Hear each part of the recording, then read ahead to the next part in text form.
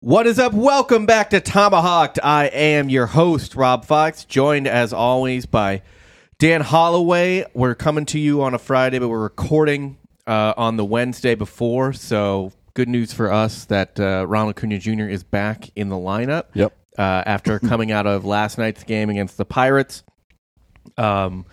I thought he got hit in the rib when I saw it, but I guess it was like the ball like kind of got in between his giant elbow pad. I don't know that it even got in between it. I think it just smashed into it. And he said, Snitker said that he lost feeling in his arm, which means he got his funny bone hit. So they just took him out preemptively, but he's fine. He's back in the lineup today. Yeah, we're all good on that. Thankfully, definitely I would just lose my fucking mind if Acuna was injured for any amount of time this year. I mean, the kid's basically gotten to have one full season of baseball in his career so far. Shit. It fucking sucks. But we're finally seeing what we can do with that. But unfortunately, unlike Acuna, who's having an incredible year all through the year, man, I kind of just think about this last night and over the Cubs series especially, like we are in the fucking dog days of summer right now. And the Braves are, I think, in their special dog day mode. They're 11-10 over their last 21. I mean, and this is fine, right? Like, that's going to happen in a long season, but they look flat as fuck right now. Yeah, I mean, it's you want to be in a rhythm, you know. And everything has been like, when's the last time the same five guys pitched on 5 consecutive games? Right. As a starter. It just hasn't happened much lately, so everybody's out of rhythm. It's just the way it is. I mean, it's the dog days of summer. It's why you call it that. Yeah. And you kind of hope the one nice thing I will say about that Cubs series was really frustrating, losing it. And I know Dan hated it because we kept losing him money on those games. But like I guess the encouraging thing is that they didn't really get shut down. They just didn't execute because, my God, they had people on base like every inning in those losses. Yeah, I mean they scored plenty of runs. Yeah, they scored a lot too. They did. The last game they only scored 4, but they scored 8 and 6 in the first 2 games. You got to be able to win if you score. Well, the first game they won, but you got to be able to win if you score 6 runs. If you score 14 runs over the course of 2 games, you should go 2-0. Yeah, there's no excuse to not win both of those games, and they did win one, obviously. Yeah. Especially when you outscore your fucking opponent. I mean, we shut them out day one. So. Yeah, but you're not gonna, like, if you're 2 for 10 with runners in scoring position, leave 9 guys on base. You're not gonna win close games like that, and that's what they were in the second game of the series, and then in the third game. Excuse me, they left 10 on base, so even worse. So, you know, it is what it is. You got to execute. Sometimes you don't. Yeah, and it is nice to see. I mean, look, because I've watched Braves teams in the past, even good Braves teams, where, I mean, they just don't hit for a week or 2 weeks. And it's like, fuck, this is impossible to watch. But, I mean, these guys were they were hitting and getting on base right up until they couldn't. Yeah. You know? So, yeah, and it happens. I mean, that's just the way life goes, to be honest. Yeah, and it is. So it's been frustrating, but it is what it is. Like I said, it's the dog days of summer. I mean, is there anything in there other than you just think these guys are fucking tired? Not even tired, but like it's just, you know, it's like 3 p.m. at work, right? Like you're trying to get to 5, and they're in the like 2 to 3 o'clock range right now. It's after lunch. Yeah, and that's why I think you know, late season call ups are important, even if you're doing well and don't need them. Yeah. It just kind of shakes things up. It's doing the same exact thing 4 to 5 times a day for like 180 days in a row. That sounds terrible. Even though it's fun as you're playing baseball, but still, you know, it's like the trope, I need a vacation from this vacation kind of situation. Yeah. I actually, you know what's funny about that too is I was reading on somewhere today, I think it was Reddit actually, but they were talking about how, I guess I didn't realize this. I realized that Anthony Rendon's a total asshole, but what I didn't realize is that he doesn't really like his job. Mm-hmm. Not playing for the Angels, just playing baseball. And apparently Kyle Tucker of the Astros is the same way. Like they're just like, yeah, I just kind of do it because I'm good at it. So it's what I do for a living. Yeah, we've had athletes on the show before. It's mostly football players and mostly linemen who think this way. Well, it's mostly offensive linemen. Yeah. They don't give a fuck about football. Yeah. They're just there to fucking and offensive linemen and defensive tackles. Edge rushers usually are pretty excited about things. That has to be an excitable position. But like tackles on both sides of the ball and then guards, offensive guards, they don't seem to really care that much. Right. They're just like, I'm getting paid a fuckload of money to do this. So yeah. And I mean, honestly, you're more so than the skill position players. You're basically playing a game within a game, right? Mm-hmm. Like you're just battling the one to two guys. It's basically the same time or the same way over and over and over again. Yeah. And whether or not if you lose that, it affects the team. If you win that, though, it might not affect the team because 100 other things still have to happen. Yeah, seriously. And then I wonder what it was like back in the day when there was only 8 or 14 teams in the league. Right. Like seriously, you're playing between the early part of the 20th century up to what year was it? 1954, I think. They played 154 games before they expanded. Yeah. Maybe it was 58. I don't remember what year it was. But at some point they expanded to 162. But you would play, if you're playing 100 and let's just call it round number 160 games in a season, and there's only 13 other teams in the league, you're playing every team like multiple dozen times. Well, and seeing the same pitcher over and over again. Well, and the thing is, though, too, the AL and NL didn't play each other. Yeah, so you're playing the same six teams, I guess. So you're playing every team basically 26 times. Yeah. You really do. Just it's got to get boring as shit. Which means you're going to see the same.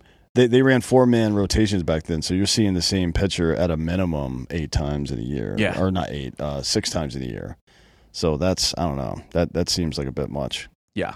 But, like I said, the only thing that sucks for me as a fan on this is that you kind of get in that malaise as well. Mm-hmm. I feel like where you're just like, all right, another night of this. Like this is the time of year I'll take like a week, 2-week breaks where I'll check in and maybe watch like bits of the game that are important, but I can't do like start to finish. Yeah. I got to kind of recharge for usually the last couple years, a sort of September run to clinch the division, looking like that's not going to happen this year, and then obviously October. So this year it's kind of, I'll watch September just to, the Dodgers have gotten a little close. I think they're 6 games back, 5.5 back of the Braves now. So yeah, I get. But nothing to be concerned about, certainly. No, and other than home field in the LCS, if they end up both playing each other, we have no idea what the bracket's going to look like behind us in the wild card round or whatever.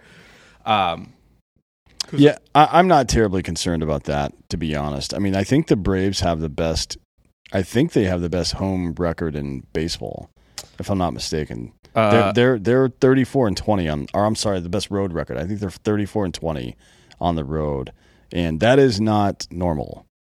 It's not normal and they're also 37-20 at home, right? So they're a little bit better at home than they are on the road, but they're really fucking good on the road. They've played 3 more games on at home basically, and won those 3 games. So they're basically the same team at home and on the road, which that's fucking fine.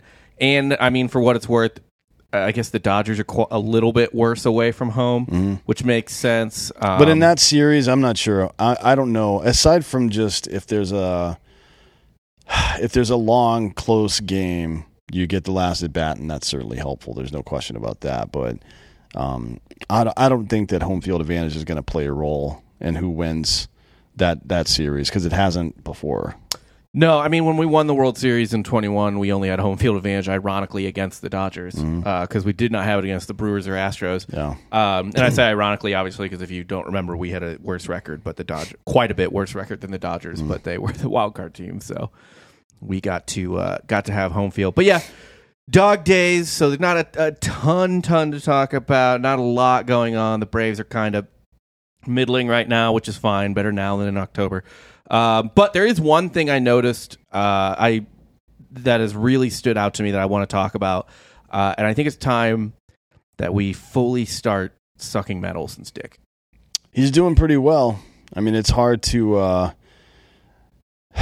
if you had any lingering doubt about his value, and look, Freddie Freeman's having a great year too.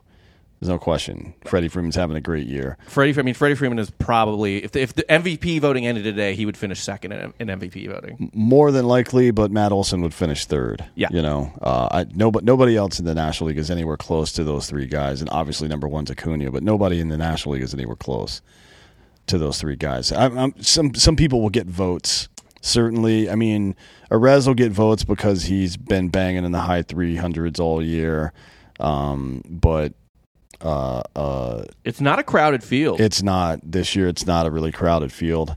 Even less so in the American League. Like Shohei Ohtani is clearly going to win the MVP unless he dies today, and then still he may win. Right. But in the National League, it is those three guys. It'll be interesting to see how it plays out for the rest of the year because Freddie Freeman's hitting 343, and Acuna is just a couple of percentage points behind him, 339. There's no chance, I don't think, that Acuna can compete for a triple crown, but Ohtani is getting pretty close. Ohtani's getting close. No, Acuna is like 15 home runs behind Olson. Yeah, it's the home runs and the RBI for him. But yeah. Let's see. Ohtani is third in batting average, and I believe he's second in RBI, first in home run, second RBI to Adolis Garcia, but only by 4 or 5. So Ohtani has a legit shot at Triple Crown this year, which is crazy. He's insane. But I mean, Olson. So for all of last year, we were kind of like, man, Olson's having a down year, which hilarious because he hit like 35 home runs or something. You know what I mean? Like he had a great year last year. Certainly a year most MLB players would kill for, and a year most teams would take from their first baseman. But this year, starting out again, we were like, okay, like hopefully he gets a little more back to being Matt Olson. That was technically a down year for him, kind of, and he didn't really start out that way. He's been hitting home runs all year, no question, but there was a while where he was floating, hitting like 220, 230. We thought the shift or lack thereof was going to make a difference in his batting average and on base percentage and stuff like that, make him a more dangerous hitter all around, because he was one of the biggest victims of the shift. And that didn't seem to materialize for a while, but it's fucking here. Yeah, he's looking real nice. I mean, pretty much in every way. His strikeout rate has gone down every month of the season. Yeah. Like literally every month of the season, and right now it's on pace to be way lower even this season this month than it was last. And his OPS has climbed the last 3 months by about 100 to 200 points each month. So you want your guys certainly getting better as the year goes on. He's I think it is the contact and being in the right position in the batting order too. I don't think being hitting the 2-hole was all that great. So his OPS in the 2-hole was 830, and his OPS since he's been batting fourth is 1242. That'll fucking do. Yeah, and his strikeout rate is, let's see, about a third less than it was. He's also hitting 343 in the 4-hole. So that's where he belongs, clearly. And, we've talked about this a bunch before, but Austin Riley in the 3-hole has historically not been very good for the Braves. But it's been because in the 4-hole has been no one to fucking fear, frankly. It's been d'Arnaud, it's been Ozuna, sometimes it's been Albies. Yeah. But good hitters, but not. No, now you have an MVP hitting behind you, and you see the result. I mean, it's always been about approach for Riley, and I think he was pressing hard in the first part of the season. Everybody else around him is having a great season, and he starts pressing. And now I think having Olson behind you with a 975 OPS, that takes a lot of pressure off you, frankly. And then, I mean, behind Olson, you have fucking Sean Murphy. Yeah, with a 900 OPS as well. I mean, 3-4-5 is brutal. 1 through 5. I don't know that I've ever seen a 1 through 5 in the history of baseball that's better than this. I don't know. I would have to look. I mean, because even those early Yankees teams, their leadoff hitters were just like they slapped the ball around a little bit. You know what I mean? It wasn't like they didn't have OPSs in the 900s back then. It just wasn't that the common. leadoff hitters. Yeah. Yeah. Let me look at man. There's one team in particular that I think might be it. That might have done it. I'm trying to look up their batting order though. I don't know. Well, if it's an old team, you can tell by the number on the jersey because the batting order was their number. No, this is a '90s team. Damn. Okay, I can't find their batting order, but the '95 Indians were going Kenny Lofton, and then I assume Carlos Baerga was second. Was he? Did he bat second? Yeah, he was second. I think Tomei was third. Albert Bell was fourth, and Manny Ramirez was fifth, if I'm not mistaken. And then Eddie Murray sixth. Yeah, I believe so. That's pretty goddamn good. Yeah. That's not too fucking. That was the first one that came to mind because Tomei Bell. Well, that's a young Tomei and an old Murray. Yes. So not as good as their peak, certainly, but still pretty serviceable. And Baerga was really good, but he wasn't great or anything. I mean, man, and their first baseman, Paul Sereno, hit 25 home runs that year as well. Yeah, Paul Sereno went on to have a great career with Chicago after that. As a matter of fact, I think he won a World Series in 2002 with them, right? Or three? What year? Or five? Sox won 5, yeah. Yeah, maybe that team. That's pretty good. But yeah, you're right. Murray was old. But I mean, just everything that I was just like my eyes were popping looking at Olson's numbers because I hadn't really checked in aside from just the home runs because he's one home run behind Ohtani now. He's got 39 and Ohtani's got 40. Oh, and the RBIs because Olson was the first major leaguer to 100 this year. Yep. In RBIs. So he's leading the major leagues in RBIs. But I had not realized that he had climbed to 7th in WRC plus. He's 155. That makes him a top 10 hitter in baseball. And he's top like 20 in wins above replacement. But I don't really care about wins above replacement. Is fun to look at, but he's getting dinged negatively on defense, which like just blow me. Like, he's obviously not bad at defense. Yeah. But yeah, second at homers. OPS at 975, which is, I mean, I didn't realize that. I had not realized it had gotten that high. It's pretty good. That's insane. That's you cannot ask for a better OPS than that. I mean, it's you're completely in the fucking bonus at that point. Well, it happens when you have a full month at 1200 OPS. Right. Because and looking through August so far, I don't know if you've noticed, but Michael Harris is hitting 440 in August. Sweet. He's hitting 440 and with a 1200 OPS as well. And oh, by the way, Arcia had 3 RBIs last night out of the 8-hole, including a home run and the game-winning double, right? Yeah, double. I assume they scored that a double. It might have been a base hit, and then he just reached on the throw at home.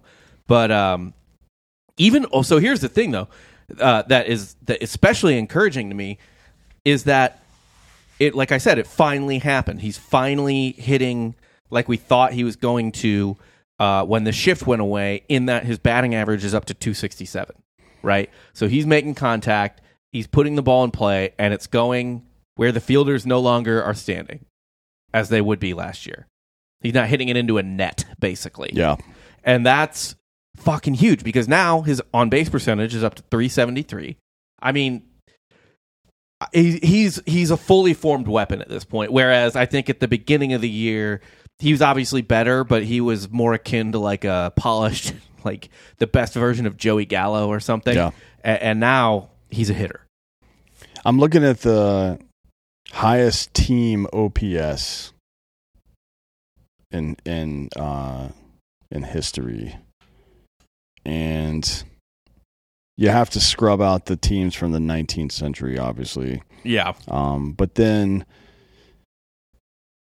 that's the first 3, and then the next 3 are all 27, 30, and 36 Yankees. Sounds about right. I don't really pay much attention to that, to be honest. That's like anything pre-war, pre-integration kind of. Yeah. But the team since World War II, 1950 Red Sox, that's when Ted Williams came back.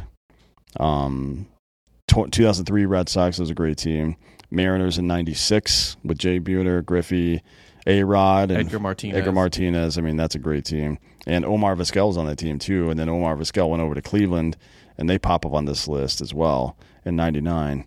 The 2023 Braves are tied with the 99 Indians right now since World War II, maybe 6th place, something like that. I mean, that's pretty wild. It's like an historically good offense. Yeah. Which is it's never really been the Braves style necessarily. With the exception of 2003, we have always been a light offensive team, I feel like it just hasn't been. I mean, like that 99 Indians team, by the way, also fucking insane. Manny Ramirez was still there. Yeah, I mean, here's their daily lineup: Kenny Lofton, Omar Vizquel, Roberto Alomar, Jim Tomei, Manny Ramirez, David Justice, and a young Richie Sexson was his backup, by the way, who he went on to do pretty good, pretty well in what do you call it, in Milwaukee after that. There's not to mention a good Brian team. Giles. Mm-hmm. Brian Giles was I did not realize how good Brian Giles was. I was randomly looking at his Fangraphs page the other day. He's not a Hall of Famer, but he's kind of close. Yeah, he hit over 300 home runs, right? I think so, but I mean, he has a career on base percentage of 400. He's got a career 900 OPS. That'll do it. Yeah, pretty fucking good. Those Indians teams were dope. And back to Olsen though, like, have you seen any adjustments, or is it him just kind of staying the course and letting things sort of average out as they may? Yeah, I actually have seen him lay off bad pitches better. He's got the same hole in his swing that Michael Harris does, actually, which is breaking stuff that starts over the inside part of the plate and works its way in towards him. That, especially low and in, to both of those guys, they have a bit. They have historically both had big problems tracking that pitch. Maybe, I don't know. Yeah. And then Harris still does. He's young though. He's 22 years old or 21 now. 21 years old, I think. He might be 22. But he's 22. That'll come with time for him, because you can still pepper that fastball just high out of the zone and he'll swing at that shit. Yeah.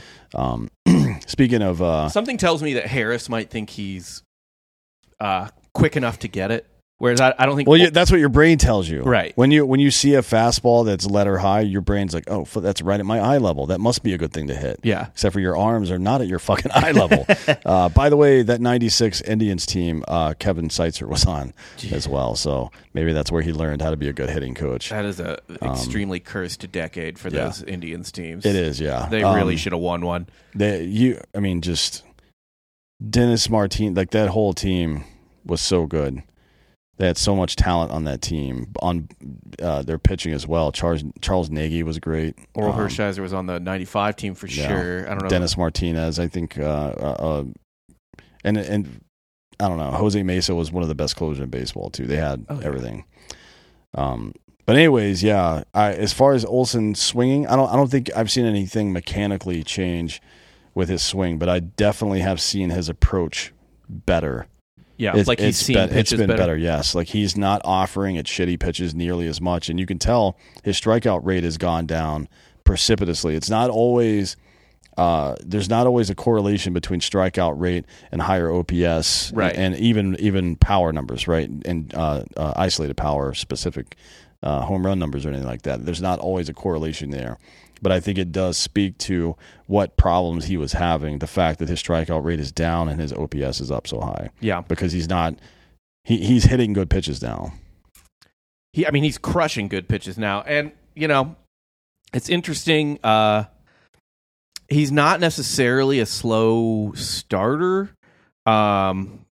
His career OPS month by month is relatively evenly distributed. Usually June is his best month. He's got a 900 OPS in June, but every other month, 834 in May. So I guess you could say he's a slow starter. But March, April is 852, and then 885 July, 841 August, 857 September, October. So June is by far his best month, but otherwise it's pretty much the same all through the months, and even WRC plus about the same every month. August is actually usually one of his shittier months. So it's not. It doesn't seem like it's just like, oh, he needed time to warm up or anything like that. It's just, I don't know. He's young enough too, where maybe we're seeing a just growth as a player.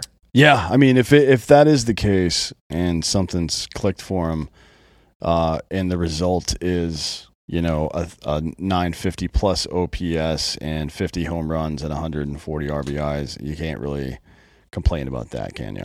I mean, no, that's pretty good. I mean, we have it like Acuna's on pace for 145 runs scored. Yeah, and 98 RBI. I mean, that's an all-time good season.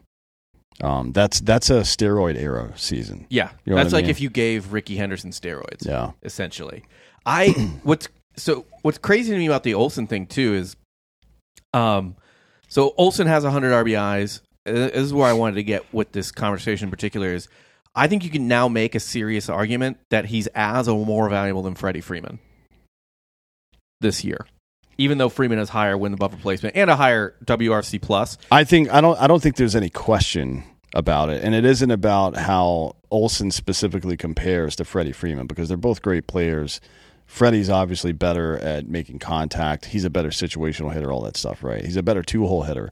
We don't need a better two-hole hitter. Right. Like, if you look at how well Austin Riley has played in a spot in the batting order that he has historically for multiple seasons not been very good in, and now all of a sudden you put Olsen in that position behind him, that and this is what great managers do. It's why it's weird that this didn't happen fucking 2 months ago, when Olsen's OPS, when his raw numbers were good, but his OPS was fucked for him. Yeah, in the 2-hole for 2 months. A 2-month-long experiment. And they were winning games, so what the fuck are you going to do? Right. But it's everybody, we were all talking about the batting order for months. Yep. Like, when the fuck is Snicker going to do something about this? Not us on this show. I mean, everybody on Twitter, on every Atlanta Braves post in the first 2 months of the season, were like, what the fuck are we doing here? Everybody was having conversations about moving Riley around, whatever. So anyways, back to the point.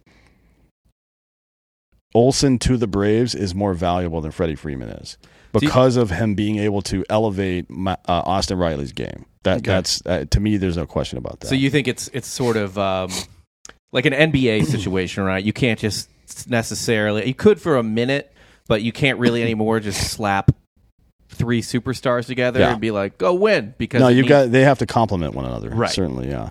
And look, Austin Riley had a great year last year. Great year. Missed very little games.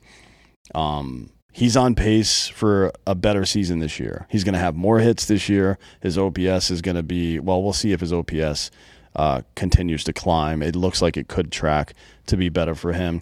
His strikeout rate is going to be down a little bit this year. He's going to have more RBI this year and more hits than he had last year, and score more runs than he had last year. And that's like, the point of offense is to score runs. Right. And he's going to score about 15 or more runs more than he did last year this year, just by way of having Matt Olson hit behind him. That's well, and something that's interesting, and obviously stats, a lot of stats have gone out of vogue, right? Like batting average, RBIs, because their batting average doesn't paint a whole picture, and RBIs are dependent on other players, right? You can't just walk up there and score 3 points like you can in basketball, right? So one thing that's interesting to me, though, I looked this up a week ago, I don't know if I brought it up, is that Freeman and Olsen have basically the exact same number of at-bats with men on and men in scoring position.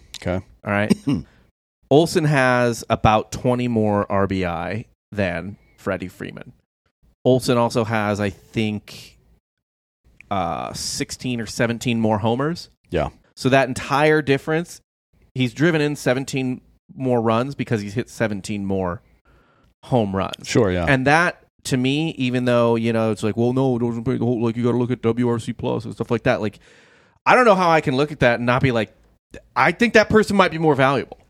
Well, so one of the metrics that I personally like that is a counting stat metric, so it's not an analytic necessarily, but it's a counting stat metric that to me makes a lot of sense, especially for top to middle of the order people, but it really makes sense for anybody, is a stat called runs responsible for, right? Yeah. Runs responsible for is runs plus RBI minus home runs. So it's how many runs you scored as a base runner plus how many you drove in minus the home runs that you hit, so you don't double dip, basically, right? Freddie Freeman this year has scored 100 runs. He has hit 23 home runs and driven in 181. So that's 158 runs responsible for. Hang on just a sec. I moved to the wrong page here. So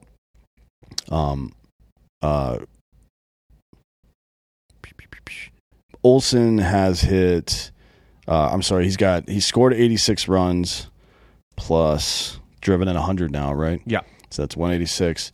And he's hit how many? 40 home runs. Or no, 39, sorry. 39. So minus 39. Oops. Minus 6. So he's about,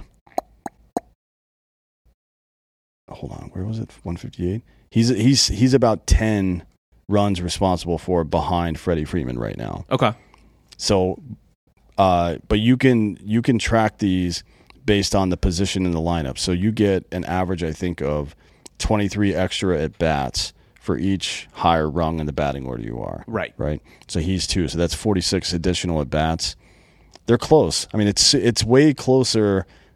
And Freddie Freeman is having a career year this year. It would be the best year of his career. This would be the best year of his career. He's got an OPS over 1,000, and still Matt Olson is neck and neck with him just now entering his prime. So the question, I guess, is, or just not just now entering his prime, but now that he's starting to move into his prime, I don't think there's any objective way you can look at that and think that it's not going well. Right. That the right decision for everybody was made, including Freddie, by the way. I think that was a good, like, his family's from SoCal, so all that makes sense to me. And Olson's a Georgia guy. Yeah. I never got butthurt that he was going to leave at any point. I thought it's fine. It's certainly not, especially when you're just going back home. Yeah. I just think it's fascinating because it really does look like on the surface, and it did at the time, and it still did, I think, a lot of the way through this year. It's like, okay. Like, Olson's really good. Freddie's the better, like, hitter overall, but we'll get home run, a little more home run out of Olson than we will out of Freddie Freeman. So maybe it'll even out. But I mean, like, Olson's just keeping up everywhere. Yeah, basically, and obviously he's only, if his OPS is what, only like 30 points behind Freeman, which is not that much. Yeah. I mean, it's stunning to see. Oh, and the other note on this, by the way, is in the second half, Olson has 25 hits in 22 games, a 325 average. OPS is 11, almost 1,200, 202 WRC plus, and his batting average on balls in play, it's just 300. He's not getting any crazy luck. He's just fucking hitting. Yeah. So this to me is just really fucking exciting to see, because I always loved from Freddie just the way he was, like, just such a fucking reliable hitter, and that's was the thing you always love about Chipper Jones, right? It was just like, man, this guy just can fucking hit. Well, the stats are super. The rate and counting stats are all really close, but you can see differences, and it's why, like, Olson belongs in the 4. He belongs as a cleanup hitter. You can see the differences. Freddie Freeman has like 20 more doubles than Olson does. And I don't want my 4-hole hitter leading the league in doubles. Right. You know what I mean? The Braves are fortunate to have a middle to lower part of the lineup that crushes anyways. But all things being equal, you want more doubles in your 2 slot than their 4 slot, obviously, for all the reasons, right? Because your best run producers, the guys that drive in runs, are coming right behind you. So it's just a matter, like, the numbers are a little bit different, maybe adjusted for the position of the batting order. They might even be closer than they already are. But Freeman in the 2-hole makes sense, and Olson in the 4. I don't think I would flip-flop those guys. I think that was a mistake. It's Snitker just not... It's Snitker being an old man. Right. It takes them a long time to fucking figure out what's going on, I guess. I don't know. It was very bizarre that he was just like, well, we put our old first baseman there, so... It's like batting your fastest guy leadoff. That doesn't always make the most sense, dude. Yeah. The point is to score runs. It isn't... And that's what Billy Beane figured out before everybody else. And luckily it's kind of permeated through the rest of the league, but not necessarily to the Braves, because Snitker is a guy that's been in baseball for 40-plus years now. Yeah, he was hired by Hank Aaron. Yeah. He's like, oh, boy. He's a nice guy. He's a nice guy. the Braves seem to win in spite of him, though. But I will just say I'm very excited to see this from Matt Olson, and I think now that his home runs are so high, people talk and the RBI, but really the home runs. He's neck and neck with Ohtani. That people are starting to talk about him a lot, but he really was kind of drowned out in the talk of all the other stars, of Acuna, of course, who deserves to get more ink than Olson, certainly. But even Murphy, because Murphy has been having an incredible year. And then on the pitching side, Strider putting up ridiculous numbers. But now here comes Olson, who might win. He's not going to win a Triple Crown, but he might end up leading the majors in 2 of 3 Triple Crown categories. Yep. And I mean, it's just crazy. And I'm really, he's a good dude, so I'm really happy that he's finding success in a non-Joey Gallo type of way. Yeah. But I just think appreciate Matt Olson if you haven't been for more than the home runs, because this guy is just flat out raking right now. And I also wonder about Acuna. I really do. He's definitely healthy now, so that's good. For the first time in a while, he's this from the beginning of the season. He's been fully healthy this whole time, and yeah,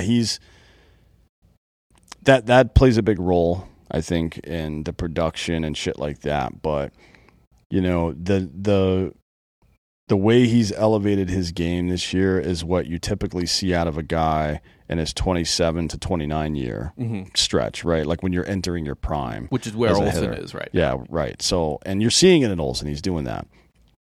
The way that it isn't just about being healthy for Acuna. The way that he's elevated his game, like his strikeout rate is so low.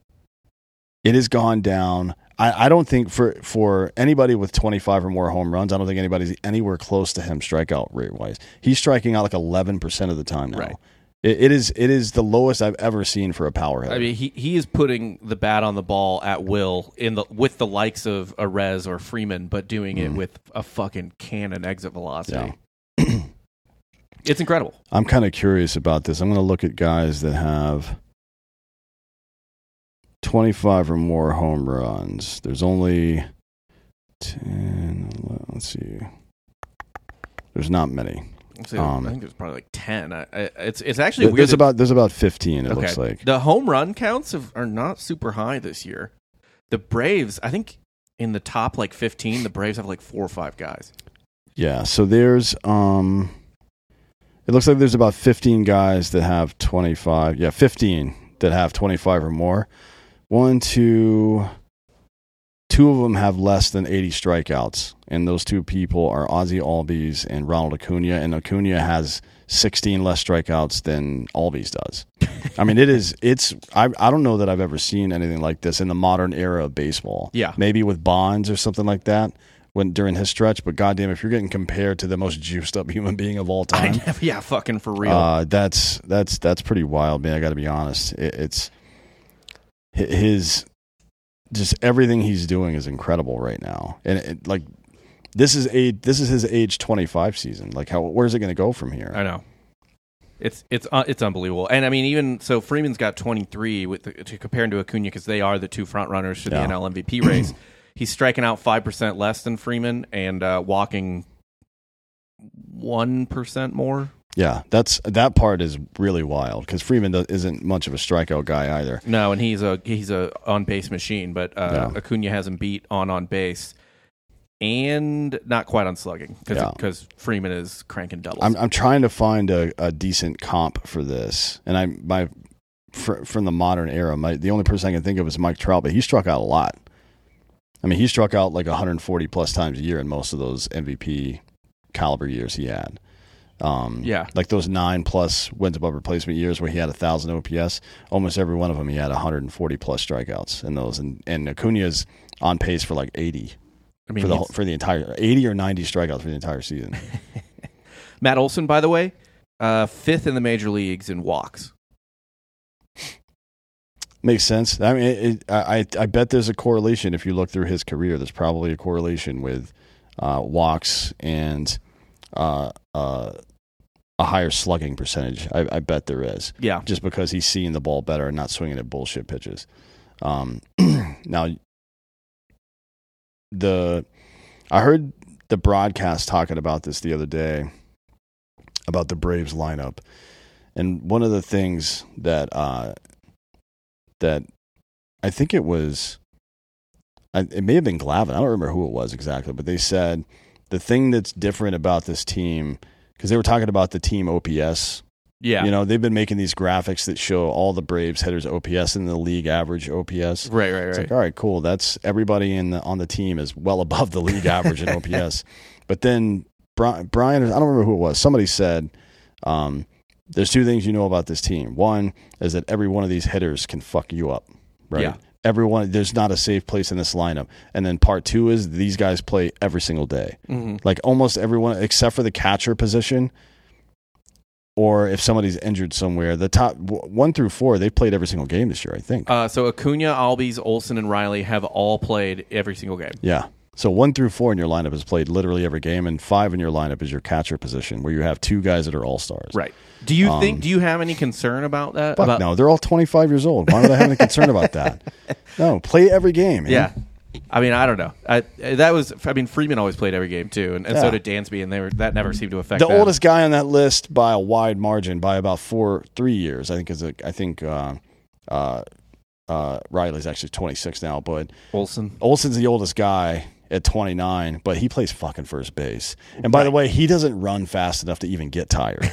So I'm not worried about that at all, to be honest. No, I'm not worried about that.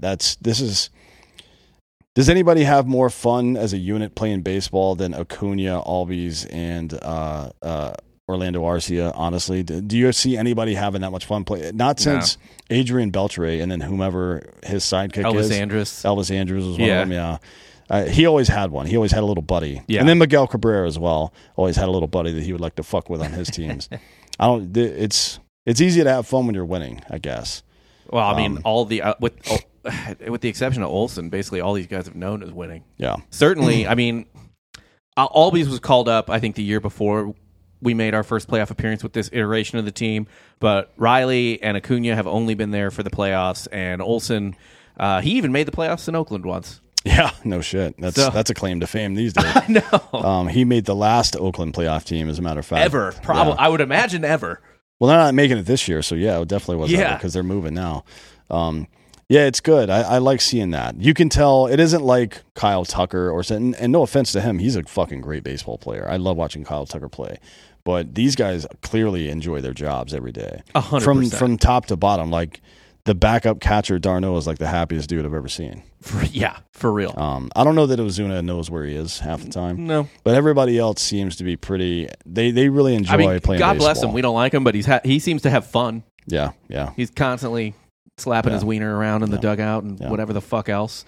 But this team thankfully plays with a lot of joy, which was the only real complaint I ever had about the 90s Braves is that it was just like business. Yeah, it's fun to watch. It's like the difference between watching, the Chiefs dominate and watching the Patriots dominate. One of them is clearly having a lot more fun doing it than the other guy. Right.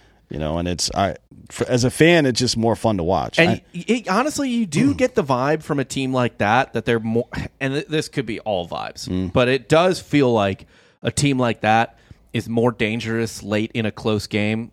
Yeah. There's something about that energy that fucking, I don't know if it's the team with the energy and that helps them perform better, or if it's that the energy is intimidating to the other team. You know what I mean? Like you just can't fucking stop. These guys are relentless all the time. I think if you aren't like the top 1 to 5 percentile of professional athletes are killers. You know what I mean? Like Kobe level, not talent wise, but I mean in their head, like I'm going to fucking win. There's nothing going to stop me. That's just, even at that level, it's just the cream of the crop that's at that level. And everybody else is in their own head from time to time. Mm-hmm. And yeah, it's got to be seeing those guys. It's like, well, if you can't summon the psychotic, then you need to summon like joy, basically, right? Well, I mean, sometimes it's both, though. Right. It's like being in gunfights and hearing the other side laughing as they're shooting. You're like, oh fuck, these people are crazy. It's like fighting Vikings or some shit. Despite all that stuff, it's all, as a fan, it's easy, or not easy, but it's really fun to watch that. I'm glad that baseball, and that's why I don't care about people pimping home runs and shit like that. Who fucking cares? Fuck Have fun, no. man. It's a goddamn game. It's the best. Now we just need more fights. Yes, more fighting would be great. That would, by the way, that Tim Anderson fight, to get into that real quick, that's exactly what you've been requesting for years. Just like when somebody gets out of line, you fucking drill them. You guys fight each other. Don't kick them out of the game for sure. That's fine, whatever. But don't suspend people for that stuff. That's stupid. They're fucking grown men playing a game. Let them fight. Like in the NFL, there's a play. A play happens. Right. One dude gets hit too late or too hard. He jumps up and pushes the other guy. They fucking yell at each other. Usually there's not even a penalty, right? Because that's obvious that happened. Right.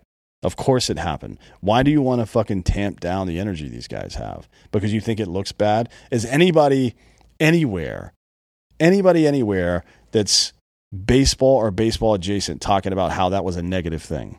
No. Not one fucking person. It's been the best story of the month, probably. Just let it happen, man. And that, by the way, is the type of shit during these months, basically second half July, August, before you get into the September pennant races. That's when you really need that shit. And that's also, I think, when it would happen the most if you let it happen. Yeah, because everybody's frustrated. Everyone's got basically like cabin fever, right? Like you're just like, I can't fucking take the season anymore. Just let it happen, man. It doesn't have to turn into the ECHL where it's only about fighting for a while. It doesn't have, but like from time to time, look, that's part of a sports rivalry is dudes fucking each other up sometimes. Just the way it is. You know what they don't really ever show highlights of is Alex Rodriguez hitting home runs off of the Red Sox. Yeah. What they show is Jason Varitek shoving Alex Rodriguez's face after A-Rod talks shit. Or Roger Clemens throwing a broken bat at your guy's best friend, Mike Piazza. Yes, yeah, right? Mike, we took that personally even then. Yeah. But certainly now. That's what you see. Like, I don't know a single other highlight from that Subway series. From 2009? From 2000. Oh, yeah. Then Roger Clemens throwing the bat at Piazza. No, maybe. Well, it was later when Pedro threw homeboy on the ground, right? That old dude. Oh, Don Zimmer? Yeah, Don Zimmer. That was around the same time as the A-Rod shit, I think. Or no, that would have been a little... No, yeah, it was around the same time. Yeah. That might have been the same fight. It could have been, yeah. Yeah. But that's another one. I don't remember. The only two highlights that I literally remember from that Red Sox, Yankees, classic early 2000s rivalry are the Aaron Boone home run that won the LCS in 2003. Yeah. And then which is the only reason he still has a job, by the way. Because he's I know I joke about Snit, but Aaron Boone is the worst manager in baseball. Dude, just terrible. He has no idea what he's doing. Dude, that organization is, if they didn't have money, they would be losing 90 games a year. Yeah, that Don Zimmer thing was the 2003 ALCS, so it was that same series. Okay. That Aaron Boone hit that walk-off. That's fucking sick. Yeah. And you hear I've seen Pedro throw Don Zimmer to the ground more than I've seen the Aaron Boone walk-off. Way more. There have only been, I think, at the LCS level or higher, I think there's only been 3 walk-off series enders in the history of baseball. And I've still seen Zimmer get thrown to the ground more than that. Right. And I mean, that's and the same with the Varitek shove. Like, those are the lasting images. It's not, if it's not even the walk-off, that should probably tell you something. Yeah. And again, like, you don't want the fighting to become the main attraction, but it won't be, because at the end of the day, like, I assume no Red Sox fan, I guess they got their redemption in 2004, but no Red Sox fan is really like all that hyped about Pedro throwing Zimmer to the ground, knowing how that series ended. Yeah. It's really for us. It's for the people who aren't Red Sox or obviously Yankees fans, because I don't think they like seeing Joe Torre's grandpa get fucking thrown into the dirt by an immigrant. But definitely not in Southie. No. They didn't want to see that down there. We don't want to play that shit down here. No. In Charlestown.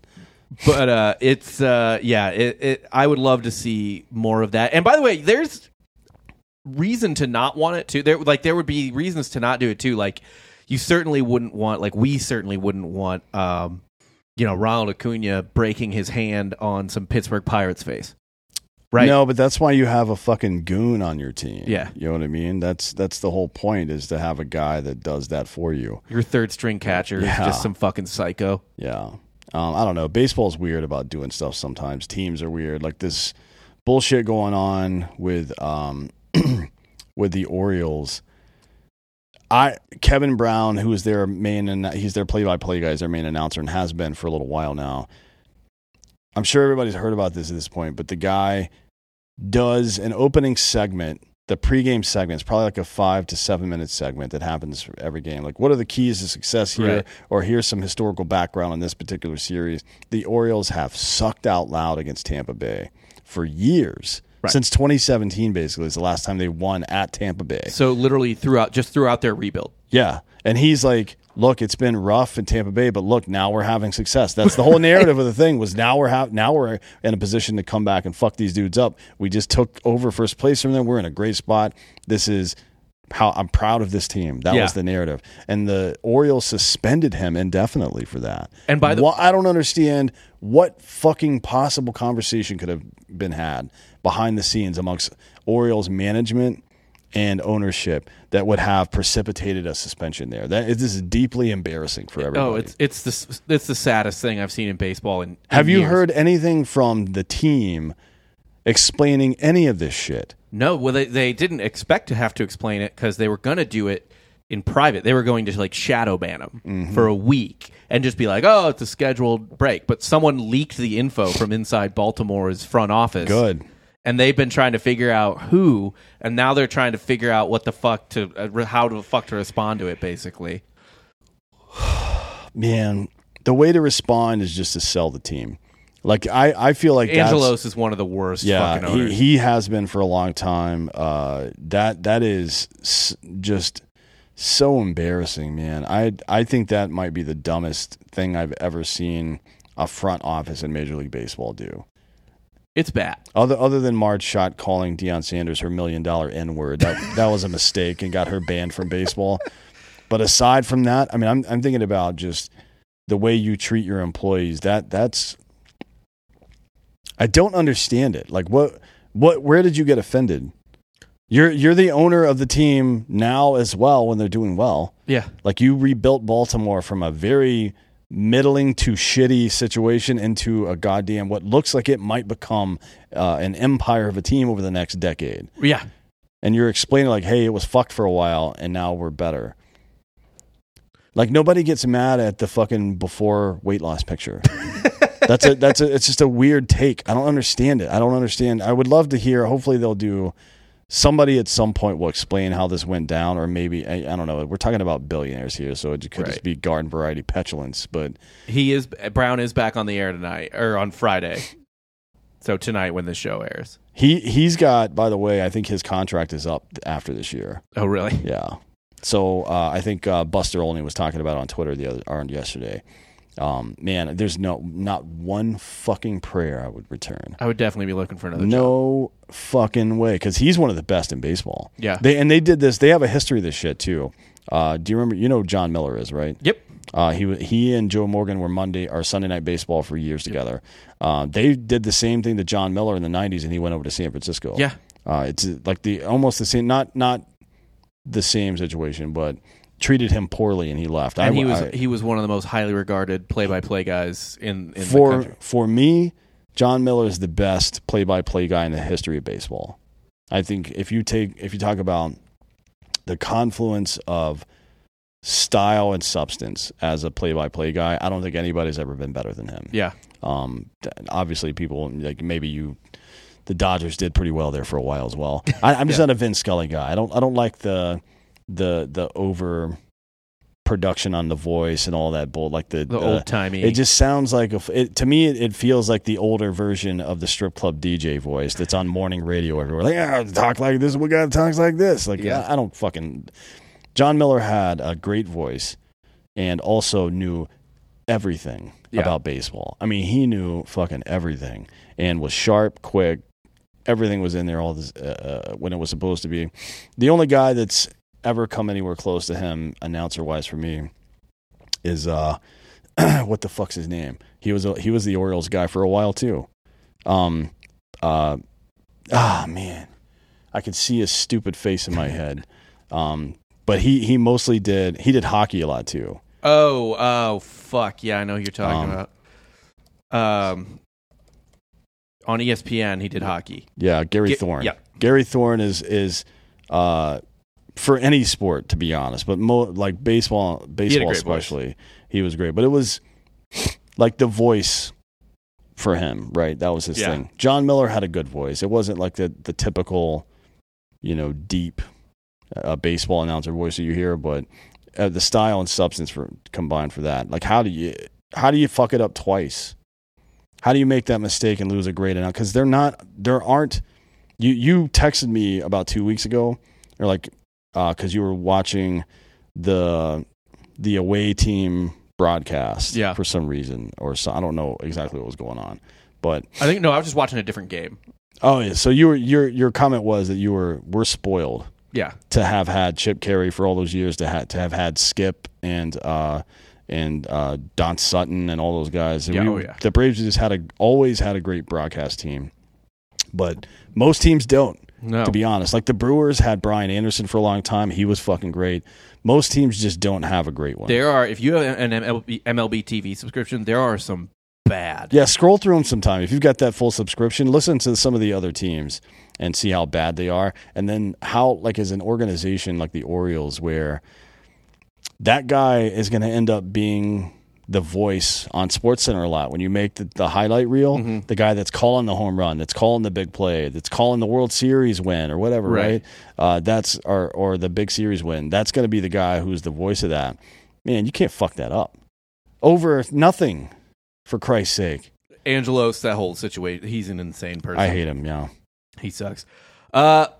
That is all we got for today. Hopefully the Braves turn around for the rest of the week. We got Max Fried on Wednesday night tonight going against the Pirates. So I'll be tuned into that one just to see Fried hopefully keep up the form, because he looked like a fucking killer. He looked as good as I've ever seen him. Ever. Like that start was incredible. So we'll see. For Dan Holloway, I'm Rob Fox.